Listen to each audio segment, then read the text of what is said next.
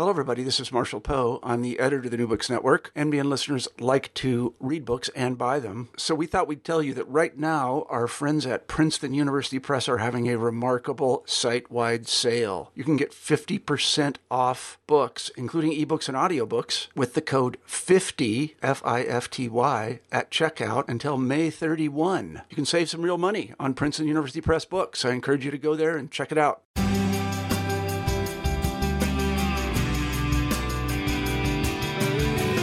Hello, everybody, and welcome back to New Books in Sociology. I'm Patrick Sheehan, a host of the channel.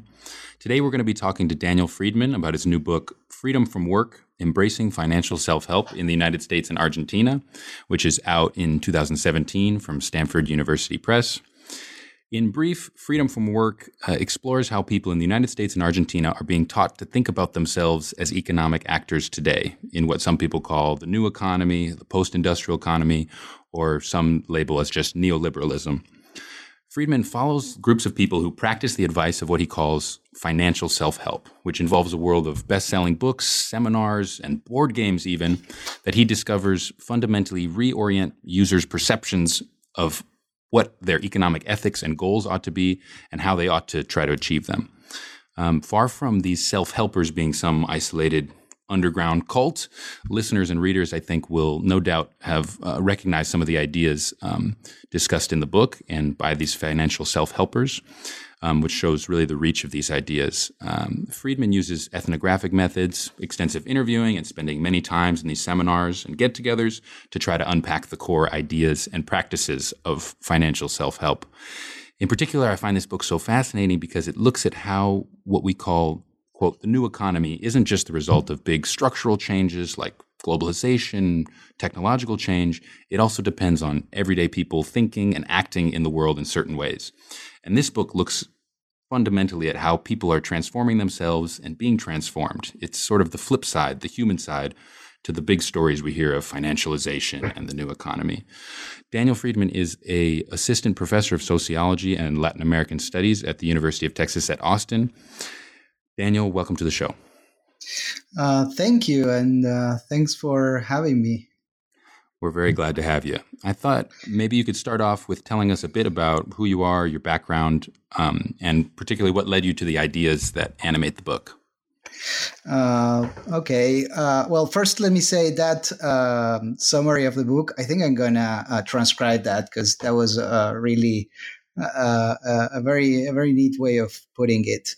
So it's a good question how I became interested in these people who read financial self-help books and participate in activities in financial self-help. I had not much contact at all with that word. It actually came from earlier research I did that had nothing to do case-wise with this. My earlier work was on the dictatorship in Argentina that happened from 1976 to 1983. I am originally from Argentina. Then I moved to the U.S. For graduate school, and I'm still living in the United States. So what I studied in that work was how the government was sort of creating a new economic actor that you can call Homo economicus, which is the economic actor that tries to calculate and benefits and costs, and is sort of atomized from society. And basically, in that study, since it was historical, I only studied sort of how the government does it, how the government creates consumers, creates investors, gives them the tools, gives them the rationale for being a good consumer and a good investor. And part of this work was done by economic authorities, which were economists. But what I couldn't do in that research is understanding the process sort of bottom up, if you wish, how people try to change themselves into a certain economic actor. So then I found a contemporary case I watch something on TV, or some serendipitous way in which I discovered that there's this world of financial self-help.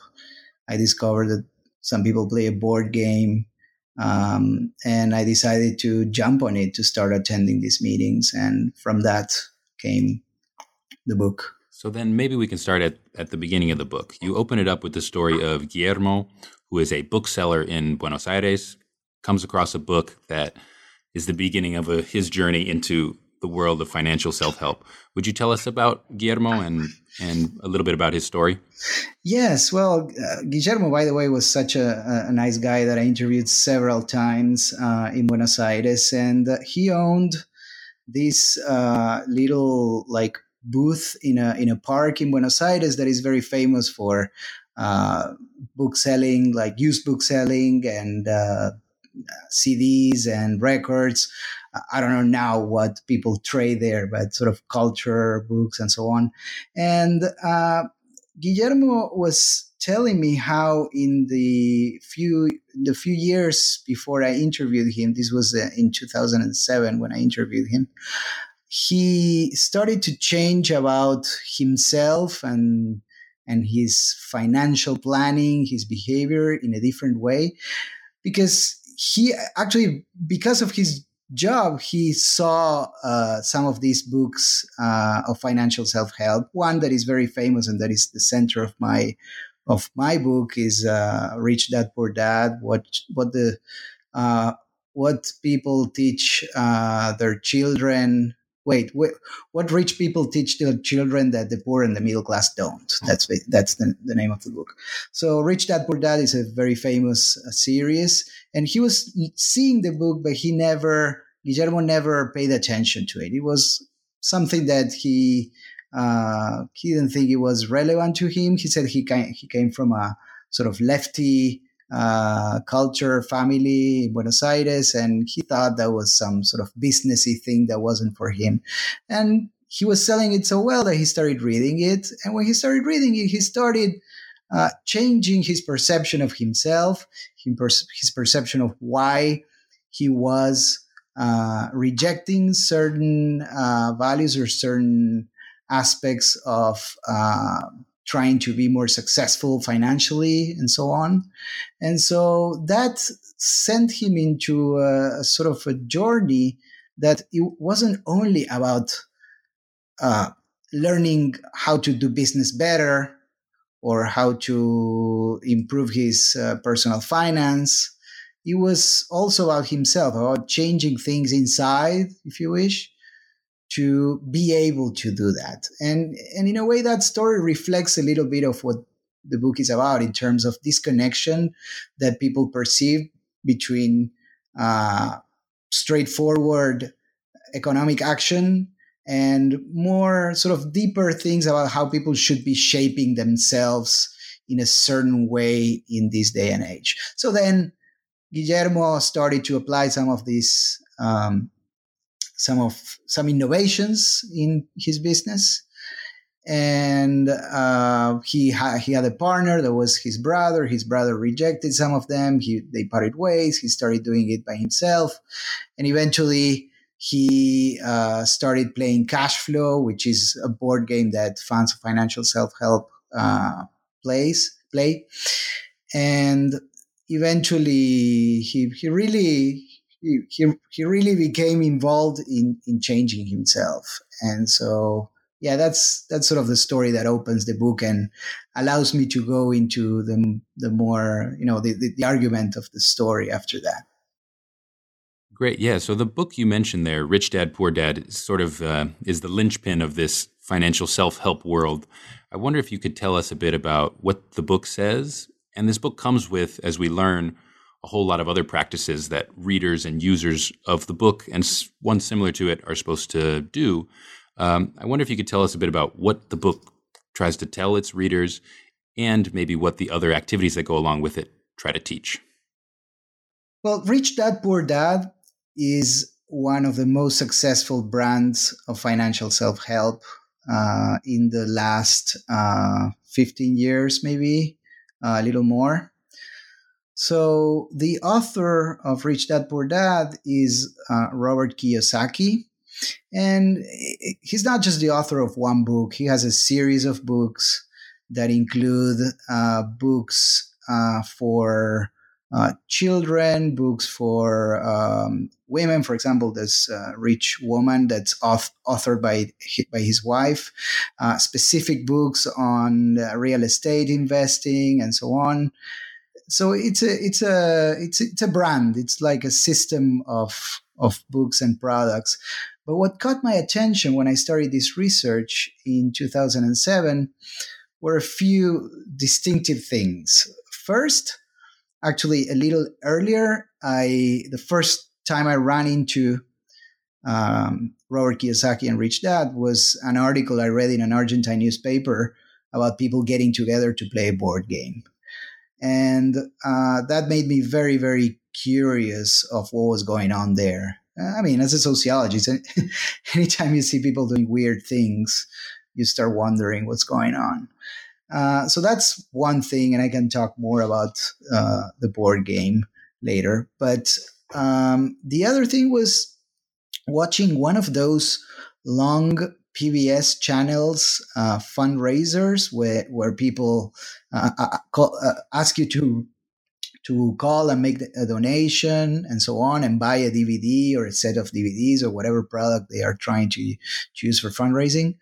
And they were showing parts of a DVD of Robert Kiyosaki in which he was explaining people that they had to be financially free, that they had to plan well for retirement, but also essentially that the world has changed from what he called the industrial age into the information age, and that now jobs were not as secure as they used to be, and that you needed to prepare yourself for your financial life in a different way. And it caught my attention because, of course, I knew there were self-help gurus around, but some of what he was saying was more like more similar to what sociologists say about how the world changed in the last 30 or 40 years than I thought I would have thought before listening to this. Some of it made sense in terms of the conditions under which we work today, the conditions under which capitalism works today, and so on and so forth. Yet, most of the weight of the sort of responsibility for dealing with that was on the individual. These are obviously self-help books, and they're telling you that you probably have a problem that you need to solve inside yourself.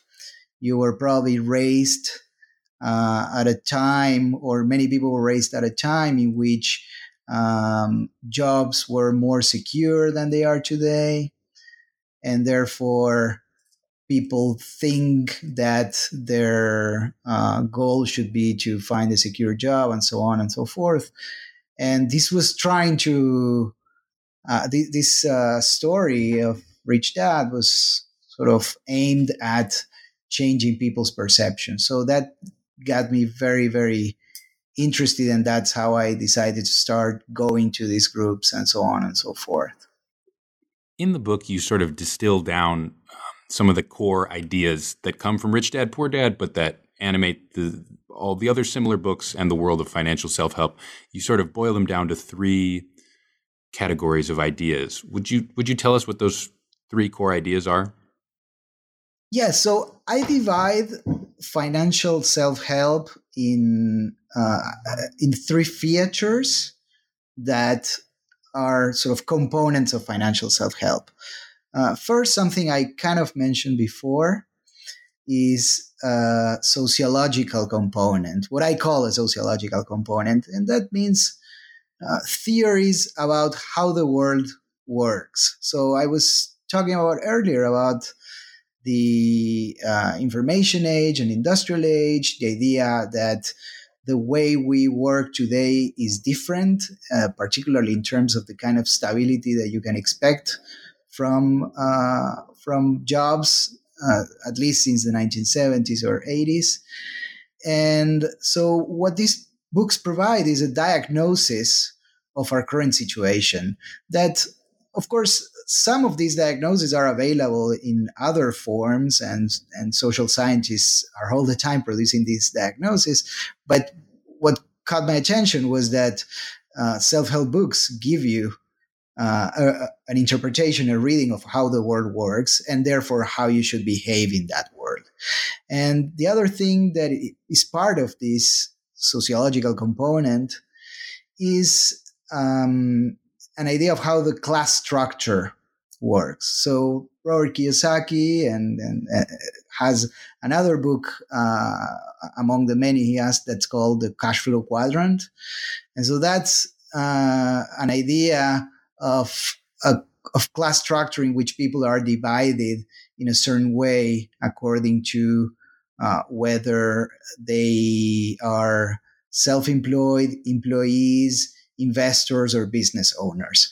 And from that on, the books push people to think how they can move from a situation in which they have to work as employees to a situation in which they become investors, and what they have, how they have to change to do that. So that's a sociological component. Then there's a technical component, or what I call a technical component, which means there's technical tools about how you should think about your finances in a more technical way. For example, how you categorize different types of income and investments, how you should think about debt, how you should calculate. So that would be the more sort of rational or the more technical part that comes in these sort of resources, books, and so on. And finally, there's what I call, in the absence of a better word, the motivational component.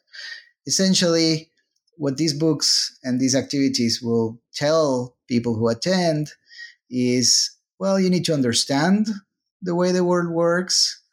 You need to acquire technical tools for figuring out how to make money and how to get what they call passive income, which is income that doesn't come from your own work, but comes from the work, time, or money from others.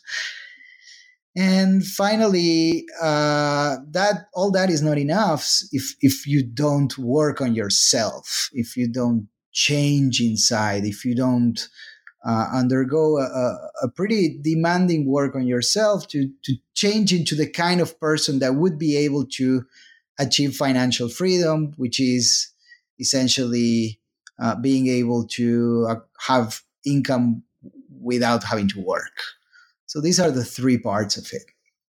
Great. Yeah. And one can see, and they find when they read the book, how powerful those three components when brought together are to be a sort of totalizing worldview and ideology that the readers of the books and the followers of Kiyosaki and these other financial self-help gurus move. You can see just how powerful all three of those are and how they come together.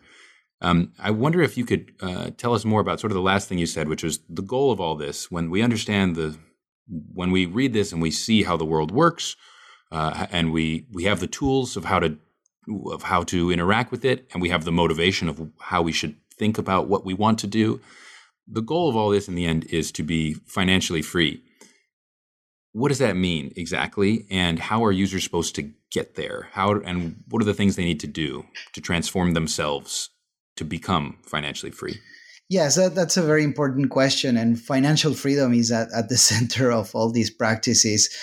Basically, some people might show up to the kinds of activities that I attended, maybe having a vague sense of they want to be financially in a better position, not work that so much or whatever. And in a way, there's a chapter I call, it's not about money, it's about freedom.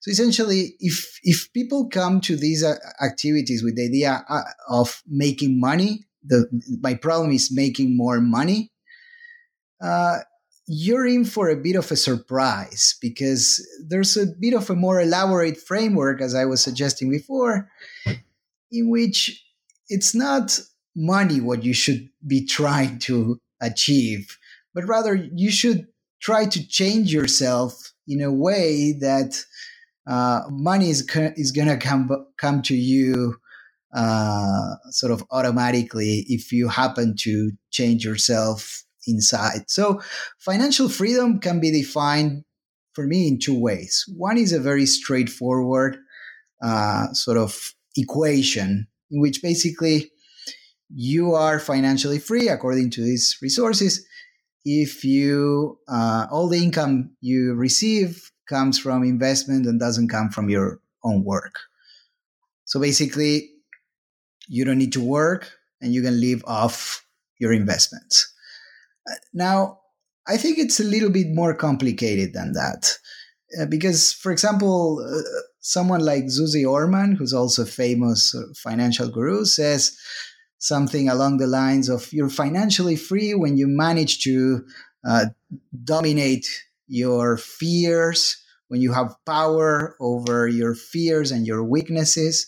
So financial freedom is not just an equation between income and expenses, but also a condition of the self. So in a way, you might not reach that sort of financial state of financial freedom, but you can start doing things that will liberate you in a way. And this connects these practices with several practices of self-help in general, of liberating yourself, controlling yourself more, and so on and so forth. So financial freedom is a pretty tricky concept. It's like a horizon in the future, but it's also a practice to change yourself. There's a very interesting author that I cite in the book, Mariana Valverde, and she says, in many practices of self-help, freedom is the state that people want to reach, but it's also the tool by which you reach that state. You see? Yeah, that's very interesting. And I particularly find interesting, you mentioned in there the goal of liberating yourself. And I think maybe this is a time that we could tie this to one of the core concepts throughout the book that sometimes gets ill-defined, which is the term that a lot of academics use, which is neoliberalism. And this is used in a bunch of different ways throughout the academic world. And I know that you actually wanted to put the term in your title, the title of the book, but maybe we're encouraged not to do so. But it's an animating concept throughout that ties to this ideology that comes with financial freedom, financial self-help. So could you tell us what neoliberalism means, how different people use the term, yes, and what kind of meaning you deploy in the book? Well, neoliberalism is one of those terms that are problematic because, first of all, many people use it to mean very different things. The other problem is that they don't define it. They assume that everyone will understand what they're talking about. And finally, very, very, very few people call themselves neoliberals. So it's a concept that is loaded with some sort of attack against particular forms of thinking or policies and so on. So in this book, I use it in a fairly particular way, the term neoliberalism. You could think of neoliberalism as an ideology, and some people have done that. You could think, for example, of neoliberalism as a set of policies, and there are certainly other options. But my use of neoliberalism is within the tradition started by Michel Foucault, the French philosopher, sociologist, whatever you want to call him, and continued by many people after Foucault died in 1984. That's called governmentality, and essentially sees neoliberalism more than anything as a way of governing, as a way of conducting the conduct of individuals. And there are certainly several different forms of governing throughout history. And neoliberalism is characterized by the notion that people should should use their own freedom as a way of self-government. Essentially, neoliberalism tries to produce situations in which individuals do not need to be governed so much from the outside. So when I saw financial self-help as a case, it tied very well with the concern of neoliberalism that people become entrepreneurs of themselves. Essentially, people who take responsibility, who are not dependent on responsibility for themselves and for their financial conduct, who treat themselves as if they were the owners of a business of themselves, if that makes sense, that they increase what economists call their human capital, that they become the targets of their own transformation so as to adjust to economic structures in a way that doesn't demand so much intervention from the outside. So that's sort of the line of neoliberalism that in which I became interested even before the book. And then when I saw the case, I saw there was a very interesting sort of version of that work on the self that neoliberalism demands a lot of. And the other thing that caught my attention there in relation to neoliberalism is that this was not some kind of government intervention or government plan in order to change people in a certain way, but was actually fairly independent and actually voluntary. You go, you buy the book, you go, you play the board game, you participate in these things voluntarily. So I thought that was also a very sort of intriguing thing in terms of how individuals themselves kind of buy into without so much external intervention, but of course conditioned by the current situation in terms of work and so on. When someone like Kiyosaki says that work is not as secure as it used to be, that of course resonates with people in a way that probably wouldn't have resonated so much 40, 50 years or 60 years ago. In addition to this usage of neoliberalism as sort of ideology and governmentality and drawing on the Foucault, you also have another sort of guiding theory in the book that is often called economic performativity. Would you tell us what that means and how it applies? Yeah, so economic performativity is an idea that was started by a French sociologist called Michel Calonne.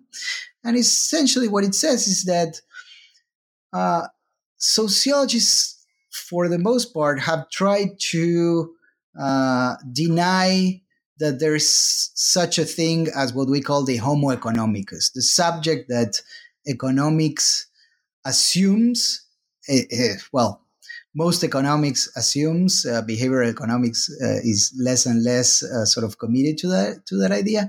But essentially, economics assumes a certain form of action that is rational, that is cost-benefit oriented. And sociologists have resisted that, saying that, humans are much more complex than that. They're determined by many more things and not just a calculation of benefit and cost. But what Calonne said was, yes, that's true, but also you can't ignore that there are ways in which that kind of behavior can be produced, maybe not the exact sort of behavior that is modeled in economic models, but through certain mechanisms, one can bring action closer to that model of action. And what Calonne says is that economics has a lot to do with producing that kinds of behaviors. Economics for Calonne is not something that studies the world, it's something that produces the world.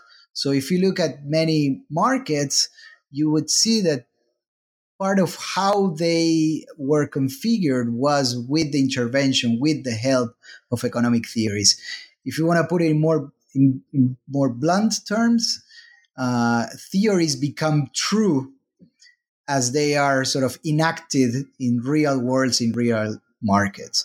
So to bring this closer to the issue of the book, most people don't read economics unless they have a course in high school or college or so on. So the connection between economic knowledge and large amounts of people actually comes many times through resources like financial self-help.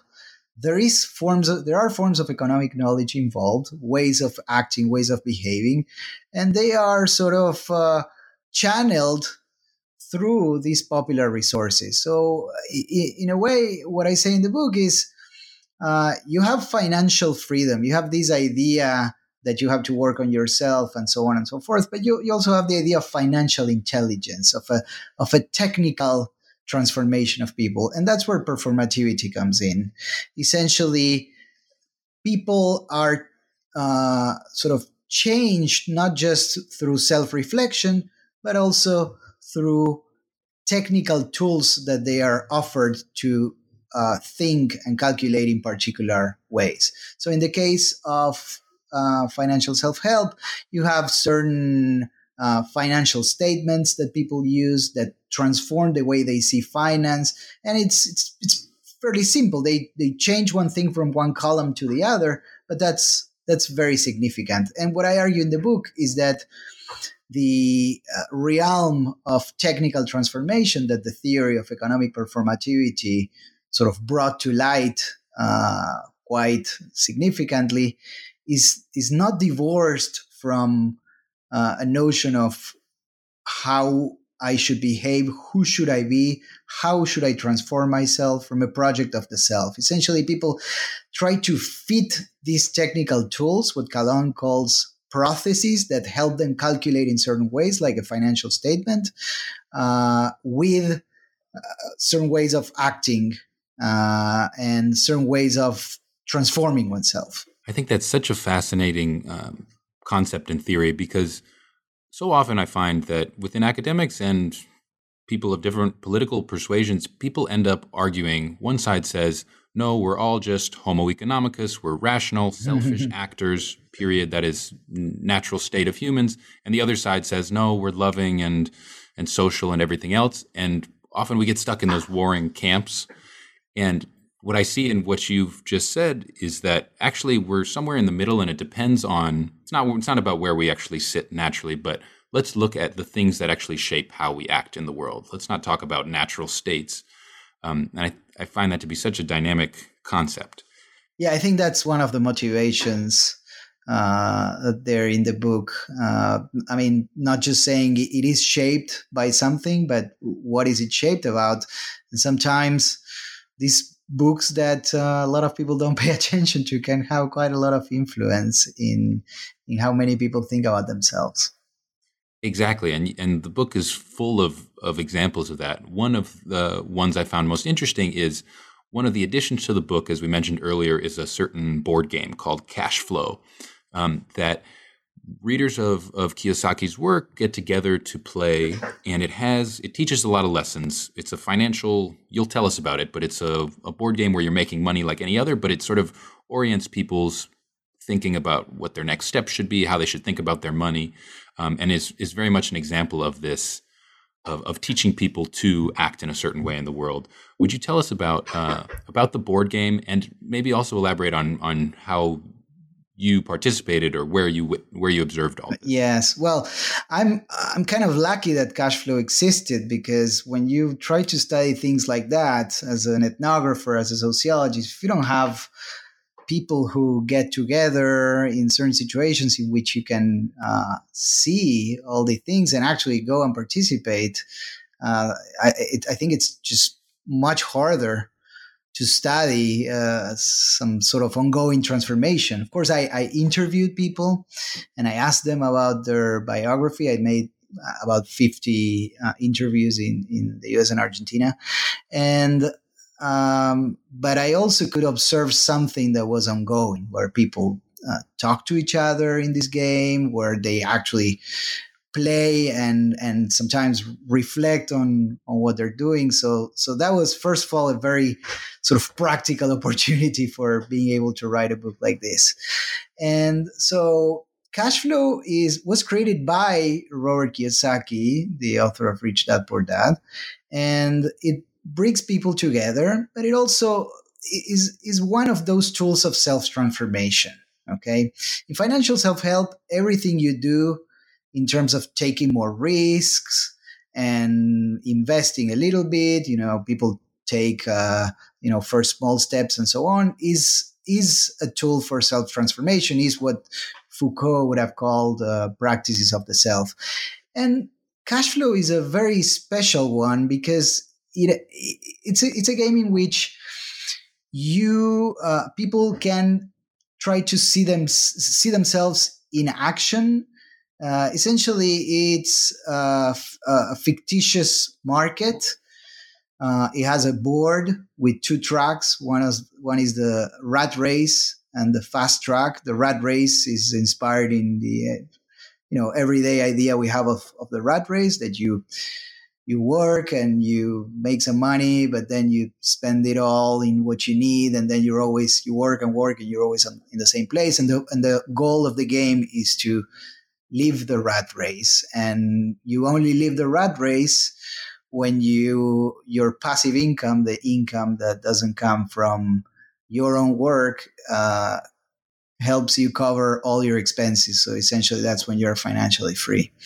So the game is fun, and it's an opportunity for people to get together with others and sort of reinforce the ideas in the materials they read, and so on and so forth. But also, it helps people understand the concept of financial freedom in a somewhat vivid way, because you may accumulate money, but you're not free until all that money is transformed into incoming cash flow and not just a stack of money there. And all the technical tools, as I was saying before, with the inspiration of performativity, all these technical tools are meant to reinforce this idea. And then people can also, as I was saying, see themselves in action and saying, oh, why did I take more risk here or less risk here? Should I try taking more risk? What kind of person I am? Am I right for this? And essentially, with playing several times, people can try to modify the risk. First, study themselves, know themselves, and then sort of modify their risk tolerance. So that allowed me to see these in action, and the context of how people play is different in different places. But in the US, this was in New York, where I did the fieldwork, was fairly small groups. Someone organizes online, creates a cash flow club. And actually, these clubs are independent from the company that produced the game. People just go out and want to play with others. First, because the game is a little expensive. So, sometimes you don't want to jump into spending $200 in a game. But also because some people say, people I interviewed said, I have no one to play with. It was a bit embarrassing playing this board game with friends. Everyone thinks I'm crazy. So, you get by playing Cashflow, you get into a social world that is more supportive of the ideas people might start to develop while reading these books or engaging in forms of financial self-help. In some cases, it's the first thing they do. Some friend invites them to a game and they go.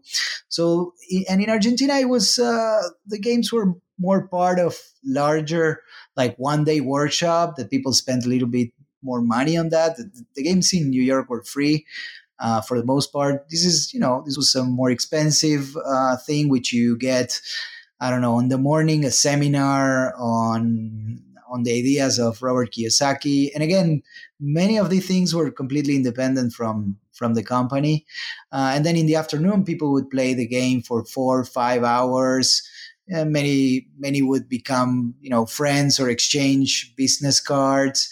and reflect. Many times these activities have a moment of pause and reflection. What did you do in the game? How did you get out of the rat race? What mistakes you made? What did you learn about yourself? And so on and so forth. So I think it was sort of a point of entrance that was at the same time a very, very significant practice of self-transformation. And what I say in the book is that it's serious business, but it can also be fun. It's a game. So, and people might play sometimes in coffee shops and sometimes in these larger organized seminars. I'd like to just jump off of, you're telling us here about how this is a social process too. People aren't just reading these books on their own. They're also getting together and playing the game with one another. And as you spend one chapter talking about supporting each other in a lot of ways. So, there is this idea that we are out on our own, homo economicus, out for ourselves. But there is some kind of, maybe you call it a contradiction or not, that a lot of the people that organize these are very helpful towards others, selfless in some ways, and trying to, in this community of people, trying to help themselves get into this world of financial freedom. Would you tell us about sort of how you observed that and what the tension is you see there? Yes, I observed something that to me was somewhat paradoxical when I was participating in these groups. Essentially, we tend to think our self-interest and our disinterest, sociologists call it, and as sociologist Pierre Bourdieu calls it, or generosity or care for the others as things that are contradictory in nature, which makes a lot of sense. You're either trying to get something for yourself or you're trying to help others, right? Now, when there was something that was happening in these groups that framework didn't quite help explain it. So if I, let's say I organize a seminar to help people think about their financial freedom and so on, and I organize a cash flow game, I'm one of those sort of entrepreneurs of the financial self-help industry. I'm telling you that I'm helping you, but then at the end of the seminar, I offer you some participation in some business or, some opportunity that's quite clearly beneficial for me. My reaction to that was like, oh my God, this is all a big scam. And I'm sure anyone listening so far would have said, wait, isn't this all a big scam? What do people think about that? And my reaction was that, but then of course, as an ethnographer, as a sociologist, I need to try to make sense of how people think of this, not how I react to this. And I saw that people have a particular way of combining or reconciling these two things that didn't seem contradictory for them. Essentially, you can help me and you can make money off of it, and that's fine. So interest and disinterest are not seen as contradictory. And the logic that sort of ties all this together is the idea of a world of abundance. So basically, these are people trying to change themselves in order to become rich, financially free, and so on. So one organizer of these activities in New York always said, and I borrowed that for this concept, always said, live in a world of abundance and not in a world of scarcity. So he was saying, help people, be generous, and it's going to come back. Okay? So the notion was that if you want to become that kind of person that is financially successful, you have to start acting like this imaginary version of successful people that have, no limits in terms of what they can do. They are completely free, and therefore they can help people and benefit from that without that being contradictory. It's part of that transformation. Okay, so that notion, I think, helps everyone in this world understand each other without being, how can I put it, overly suspicious. So even Robert Kiyosaki himself says, in some places he says, you know what, I'm not an author.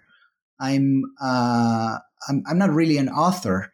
I'm a business person. I'm selling books here. And in other places he says, I want to help you. And so all these things are not contradictory. People don't perceive them as contradictory. So it makes possible to say, you know what, this guy might be making money off of this, but that doesn't mean to me that it's morally repulsive or anything like that. It's basically you can help people and make money off of it, and that's the way this world works. That's the collective logic by which people interact with each other, knowing that it's neither pure disinterest. No one is there only to help others. It would make no sense in this world. But also, people are not only and entirely self-interested, and it sort of configures how people interact with each other. I'd like to draw out something you mentioned in there, which was the thought of, is this a scam? I think when I read the book, and I think when many others read the book, one of their first questions might be, well, does it work? Does the product work? Does it make people successful? Does it make them financially free? And you say somewhere in the book that you're not really interested in that. You're not really interested in an expose showing a scam, but that you're interested in what it can tell us about our world today. Sort of in some, would you tell us what, from understanding all of this world, what are the key things that you've learned from this that will help us understand our world? Well, I think that asking whether people become rich or not is a different question than asking whether this works.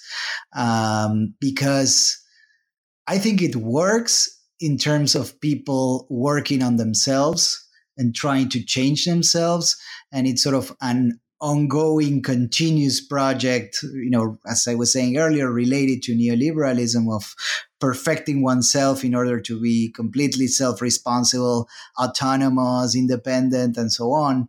So some people might do better. Some people might not do better.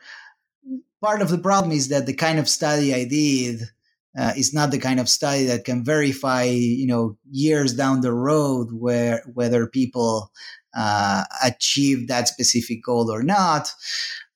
So that's why I say I'm not entirely interested, because I think the effects of these are much larger in terms of people entering in a particular way of thinking about themselves and transforming themselves, and instead of evaluating financial self-help books for the idea that people are going to become rich down the road. So, I mean, if you ask me if I would like to know, maybe I would, but not in this kind of study. I think what the vantage point of my study was more into how people mobilize this in a way that transforms the way they think about themselves and the way they conduct themselves, regardless of results, which sociologists know that eventually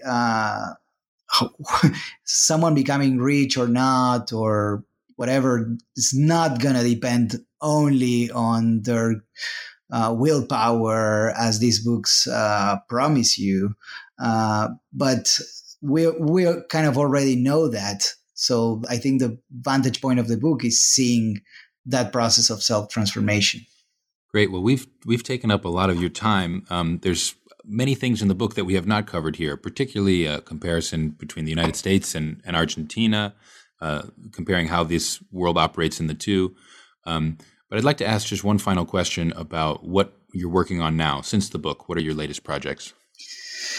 Well, I'm working on a couple of different projects, and the main ones are two right now. One, they're fairly different from the book. One is a project on that is closer to the sociology of money. So it's somewhat related, but not so much. And it's about how psychologists, and particularly psychoanalysts in Argentina, which is a place where there's a very, very large amount of psychoanalysts, and psychoanalysis is very strong, how they think about money, and more specifically, how they charge patients and how they think about payments in a relationship that is, very intimate and very complex. And it's also care work. So care work usually complicates the way people relate around money. So that's one project. And the other project I'm working on is I'm analyzing a museum of economics that is in Mexico City that tries to show economics as a museum piece, presenting economics to the population. And there's many other things going in the museum in terms of outreach and financial education that are closer to the themes of the book.